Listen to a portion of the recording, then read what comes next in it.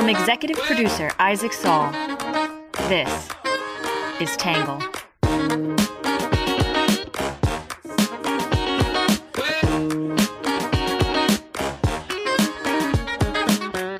Good morning, good afternoon, and good evening, and welcome to the Tangle Podcast, a place we get views from across the political spectrum, some independent thinking, and a little bit of my take.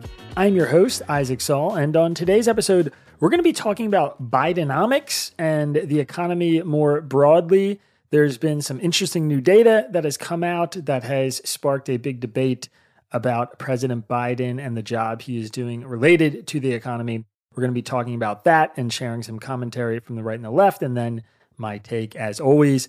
Before we jump in, though, unfortunately, we have to start this edition off with a correction, a pretty stupid, non-political correction, but we did an international news edition last week, and in that edition, we stated that the New Zealand women's soccer team had pulled off an incredible 1-0 upset of Sweden in round one.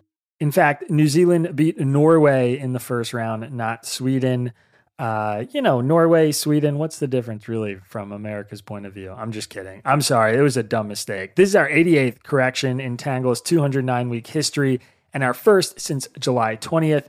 We track these corrections and place them at the top of the podcast in an effort to maximize transparency with our listeners. All right, with our correction out of the way, we'll jump in, as always, with our quick hits.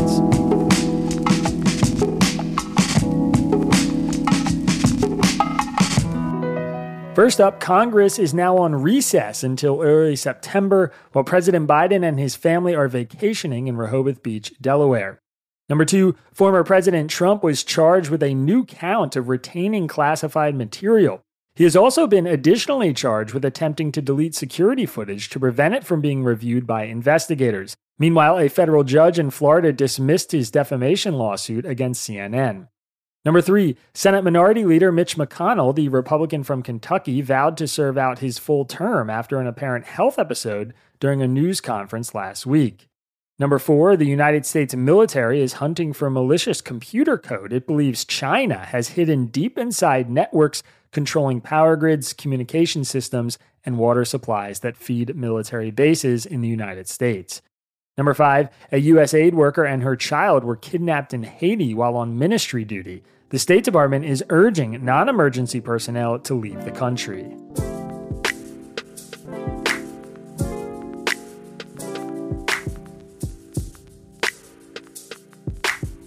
President Biden is taking a victory lap as the latest report from the Bureau of Labor Statistics shows 30 straight months of job gains and inflation hitting its lowest point in 2 years. It's perhaps no surprise that President Biden still isn't getting much credit for an improving economy. People aren't feeling it, they tell us. So his approval ratings for handling the economy are tied for an all-time low. Only 34% approve. And this is a source of endless frustration for Biden aides who have begun to use the term Bidenomics on a nearly daily basis to try to turn that perception around. But what exactly is Bidenomics? The man himself has a definition. First, making smart investments in America. Second, educating and empowering American workers to grow the middle class. And third, promoting competition to lower costs to help small businesses. On Thursday, the Commerce Department reported that the U.S. economy grew by a 2.4% annualized rate in the second quarter, beating the 2% estimate from economists and showing the latest signs that a U.S. recession is unlikely. At the same time, the Personal Consumption Expenditures Price Index increased just 2.6%, a sign that inflation is continuing to cool. Consumer spending, inventory growth, increases in non-residential fixed investment, and government spending were behind the rise in growth, according to CNBC. Meanwhile, the unemployment rate remained at 3.6% for June, the same as it was a year ago, and non-farm payrolls have grown by 1.7 million in 2023 so far. Wages are also continuing to rise and are finally outpacing inflation. With traditional measures for the economy showing strong results and inflation cooling, President Biden is pitching a new term to voters, Bidenomics, his rejoinder to Reaganomics. The backbone of Bidenomics is industrial policy, or government spending on heavy industry, such as clean energy and semiconductor production. Biden is framing the latest bout of positive economic signals as proof that his agenda is working. Specifically, his administration is touting a $210 billion chipmaker investment in U.S. factories and the expansion of clean energy projects around the country, many of which were sparked by government subsidies. However, while Biden is continuing to sell his economic agenda to Americans, he's running headfirst into widespread pessimism. Earlier this month, CNBC released its All-America Economic Survey, which found just 37% of respondents approve of Biden's handling of the economy, while 58% disapprove. 79% of Americans say the economy was just fair or poor, while only 20% said it was excellent or good. Similar results have been seen in polling from outfits like Monmouth. In other places, consumer sentiment has jumped, but only in recent weeks. Today, we're going to explore some arguments about Bidenomics and the current state of the economy from the left and the right, and then my take.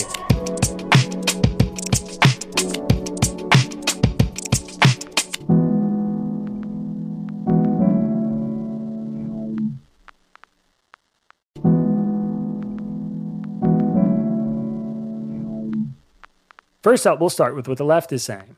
The left is celebrating the economy and pointing to the variety of data suggesting the economy is healthy. Many emphasize President Biden's strategies and the correlating growth, low unemployment, and rising wages. Others suggest people feel negative because there is a lot to feel negative about, especially for those most in need. The Washington Post editorial board said it's time to celebrate and aim higher. For the first time in a while, the nation and its policymakers can step out of crisis mode, the board wrote. The surprises keep coming. Growth was better than expected this spring. Inflation is cooling off faster than anticipated. Unemployment remains near half-century lows. Optimism is picking up. Consumer spending remains solid. Wages are now rising faster than inflation. UPS workers are not going to strike after the company gave them a large raise. The stock market is near all-time highs. Wall Street banks no longer predict an imminent recession. Business investment is picking up. Even housing appears to be turning around. Mr. Biden is eager to take credit for this Goldilocks economy. The latest data show government investments in infrastructure and manufacturing are helping, but they are modest so far in a $25 trillion economy. The Federal Reserve's aggressive battle against inflation has played a bigger role.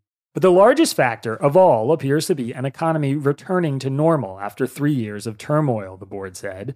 The country's good fortune offers a chance to address long-term problems, and at the top of the list are the $32 trillion national debt and immigration. In Fortune, Jeffrey Sonnenfeld and Steve Tyan said Bidenomics critics are being proven wrong, and happy days are here again. Remember how just 5 months ago, leading economic voices were predicting a catastrophic Category 5 economic hurricane this year? The astounding 2.4% GDP growth revealed this week with plunging inflation, historically low unemployment, and corporate profit reports soaring past expectations have knocked the wind out of the fact-free cynics, they said. It's been said that cynics sound smarter than optimists because of the facts they cite, but in this case, they have no facts. Some economic experts insisted high unemployment for 5 years was needed as a cure for inflation. Now, reality has taken these obsolete economic voices back to school. The economy is pulling off what all these experts said was impossible: strong growth and record employment amidst plummeting inflation.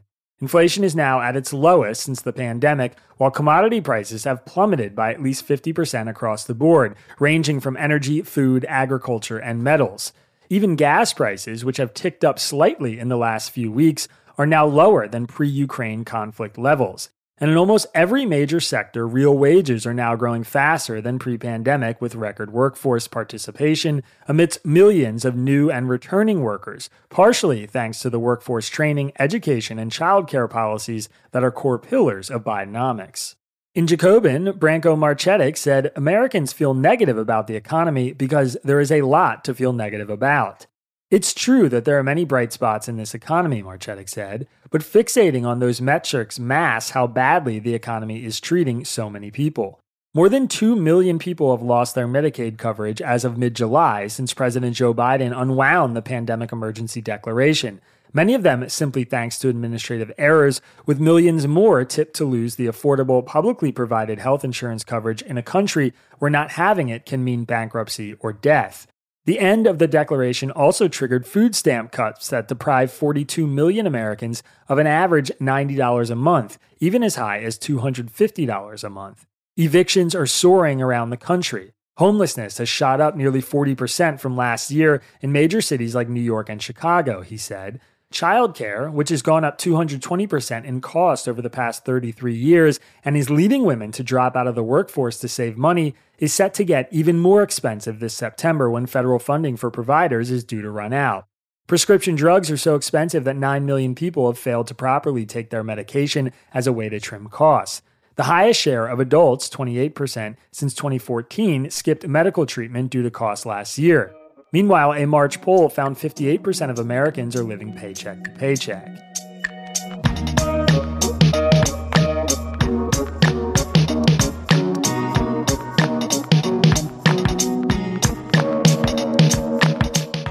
All right, that is it for what the left is saying, which brings us to what the right is saying.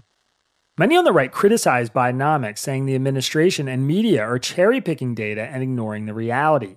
Some call out the cost of living now compared to before Biden became president. Others say there is still a ton of negative signals for working-class Americans. In Town Hall, Ted Harvey said the media is cherry-picking data while ignoring the failures. Was Bidenomics also responsible for the 4-decade inflation high of 9.1% last June, or the 16.6% increase in inflation since Biden took office? I guess not, Harvey said. While the liberal media paints the picture of a Biden-led economic resurgence, the cost of food is still up nearly 6% year over year. The price of baby food and formula is still up 7.5%. Fruit and vegetable costs are almost 9% and 11.5% for bread. The price of pet food, meanwhile, has jumped over 12%. How about monthly rent, up 8.3%? Biden and his allies are right to realize that the 2024 election will come down to the economy, Harvey said. Electorally speaking, they're better off harping on the economy than affirmative action or gender identity, given that pocketbook issues affect us all. But they're misreading the room. Drawing more attention to Bidenomics is bound to backfire because it only draws attention to its unpopularity. The numbers don't lie. Inflation is still above the Federal Reserve's own target of 2%. The national mortgage rate exceeds 7%, up from 2.65% when Biden became president, and wage growth isn't keeping up with inflation.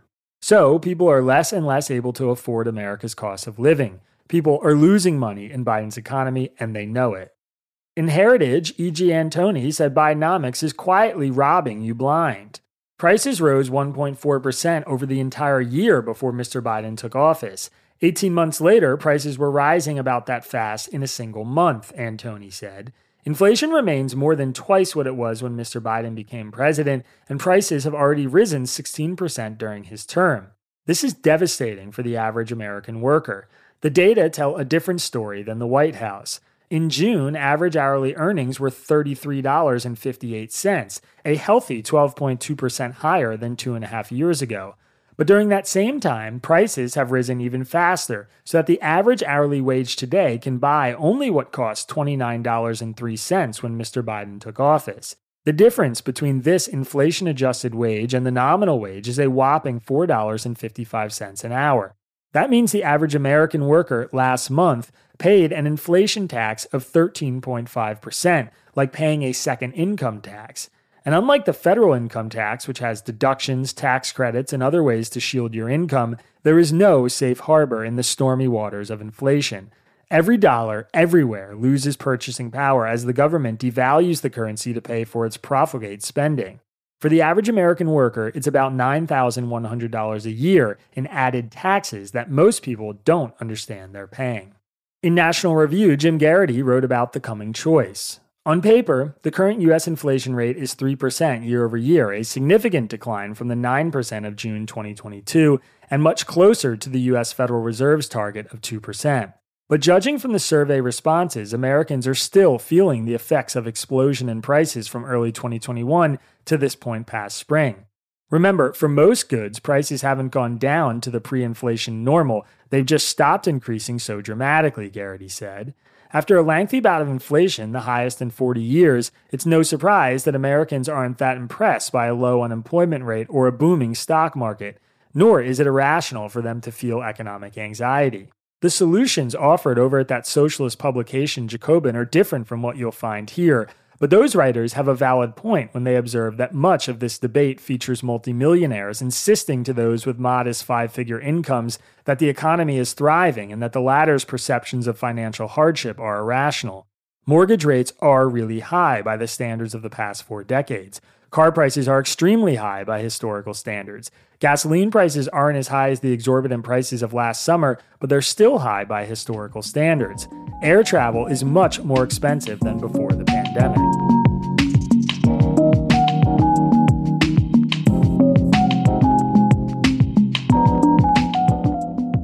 All right, that is it for what the left and the right are saying, which brings us to my take. So first of all, there's no doubt that this economy is doing very well by traditional measures.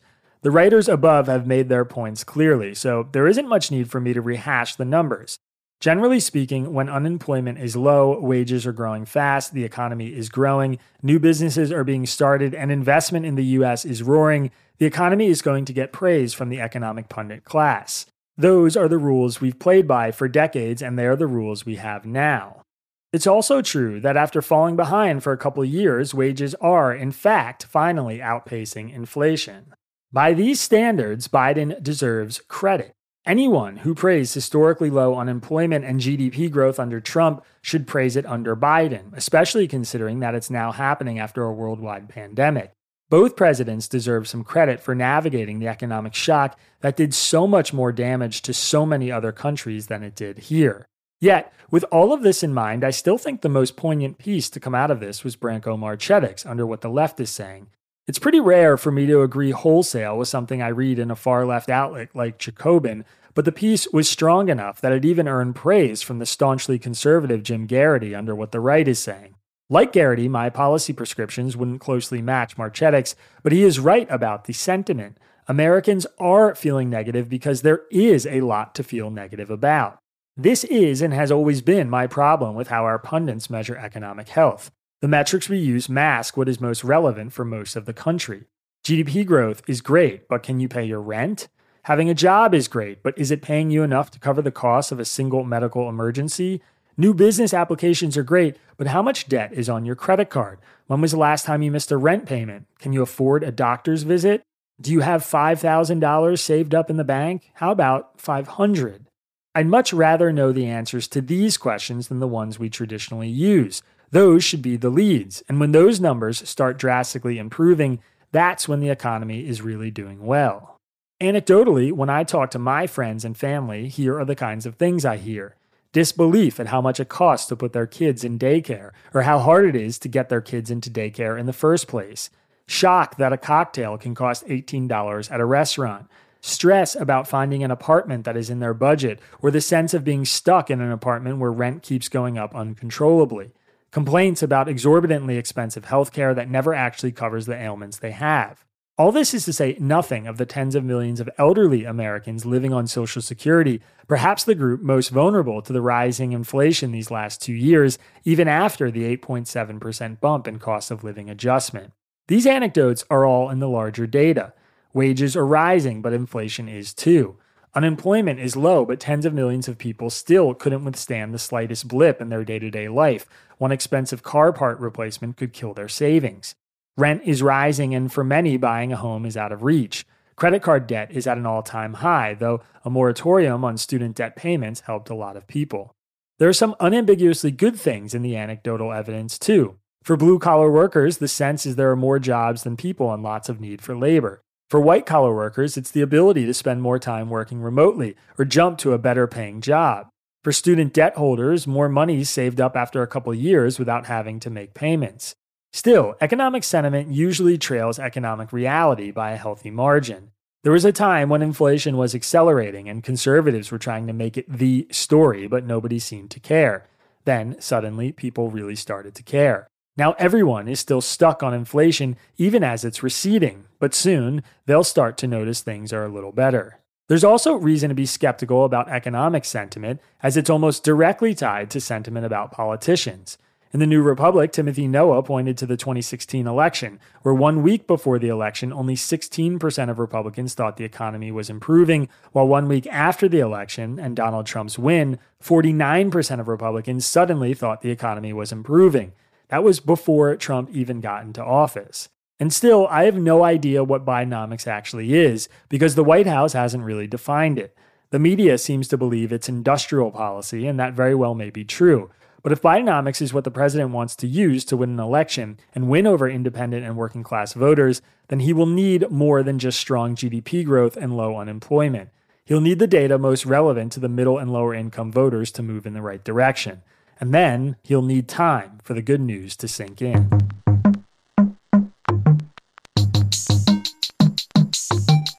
All right, that is it for my take, which brings us to your questions answered. This one's from Frank in Bradyville, Tennessee. Frank said, I saw the story on the largest offshore energy project. What concerns me is that offshore energy projects like windmills seem to have a significant effect on orcas, driving them to the beach and die. This is similar to land energy projects, which get federal exemptions for killing eagles, other migratory birds, and land animals. If green energy is to replace fossil fuel generated energy, and would need much more space to do that, I have estimates of 10 times more area to 25% of our land mass, shouldn't there be more caution and study before going forward with such large projects? So, Frank, these are all great questions, so I'm going to try and tackle them one by one because you make a few points here. First, I don't think anyone would soberly suggest we transition 100% of our energy to wind and give 25% of our land over to wind turbines, but it's still worthwhile to be cautious when adopting new technology. If wind energy is killing lots of whales and birds, then we should definitely think twice before expanding it. But is it? There are offshore wind farms all over the world, but the only place near them where I'm seeing news about elevated whale deaths is in the New Jersey and New York City area, where one is being developed. At this site, there has been a recent spike in whales, humpback, mink, and right whales specifically, not orcas, washing ashore that has correlated with offshore development, but it hasn't been proven that wind turbines are causing the deaths. And what's more than just being unable to say that they are, there's good reason to believe that they're not. Autopsies of the whales are showing evidence that whales died from blunt force trauma, like with a ship, and entanglement, like with fishing nets. The argument that these deaths were caused more by an increase in shipping traffic and a northern expansion of the whale's habitable zone is more convincing, at least to me. The story has been framed around the wind farms in outlets like the New York Post, but while the Post clearly biases in favor of blaming the wind farms, it also still cites the same evidence and presents the same counterargument you can find elsewhere. As for land energy projects having exemptions for killing migratory birds, that was actually a temporary rule and one that is kind of misleading. In 1918, Congress codified a law called the Migratory Bird Treaty Act from a treaty the United States signed with Canada to protect migratory birds from being killed without a license. This made energy and utility companies liable for unintentional bird deaths caused by power plants, drainage fields, runoff, and power lines. It's true that Obama granted exemptions to wind power from this regulation in 2013, which caused a lot of derision from the right. When Trump amended the law in 2017 to only apply to deaths that weren't incidental, the left and conservationists were uniformly opposed. When Biden entered office, though, he continued Trump's policy to little fanfare, but ultimately reaffirmed the MBTA in full in September of 2021, also to little fanfare. So if you're keeping score there, yes, wind power was exempted from the MBTA. Then essentially all industry was exempted. Now no industry is. But honestly, that's all besides the point. Because wind turbines killed an estimated 1 million birds a year, that should be what we focus on. That number might sound intolerable, but it also needs a bit of context. Communication towers kill 6.5 million birds per year. Power lines kill 25 million. Windows kill 1 billion. Cats kill between 1.3 and 4 billion. There are also caveats, as the existing rules are voluntarily enforced and the species affected by wind turbines are different. But if you find yourself arguing against oil fields or wind turbines on behalf of the safety of birds, and you're not spending 1,000 times that energy fighting cats and windows, then your energy might be a little misplaced.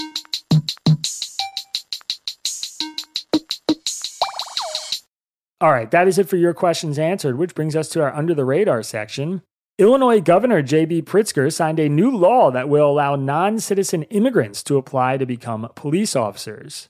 The bill stoked outrage from Republicans in Illinois and nationally.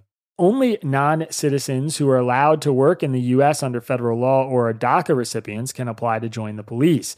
The bill's primary sponsor, Democratic Representative Barbara Hernandez, said it was a natural progression from a 2021 federal government decision to allow some unauthorized immigrants to become healthcare workers and military members.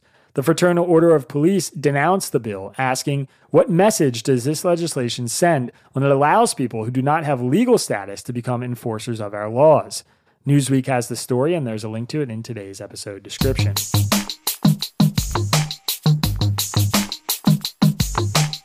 All right, next up is our numbers section. $986 billion is the amount of money U.S. consumers hold on their credit cards. The percentage increase, that is, from a year ago is 17%.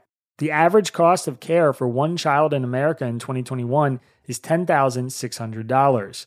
The number of American children whose parents lack secure employment in 2021 is 21 million. The percentage of people who said they were worse off compared to a year ago from a May survey is 35%. The percentage of Americans aged 59 and above who have a net worth of $0 or less is 21%.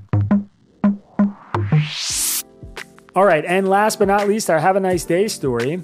There is now a clear path towards ending AIDS, according to a new report by the Joint United Nations Program on HIV/AIDS. The report, The Path That Ends AIDS, contains data and case studies which highlight countries and leaders who are already following the path and are achieving extraordinary results.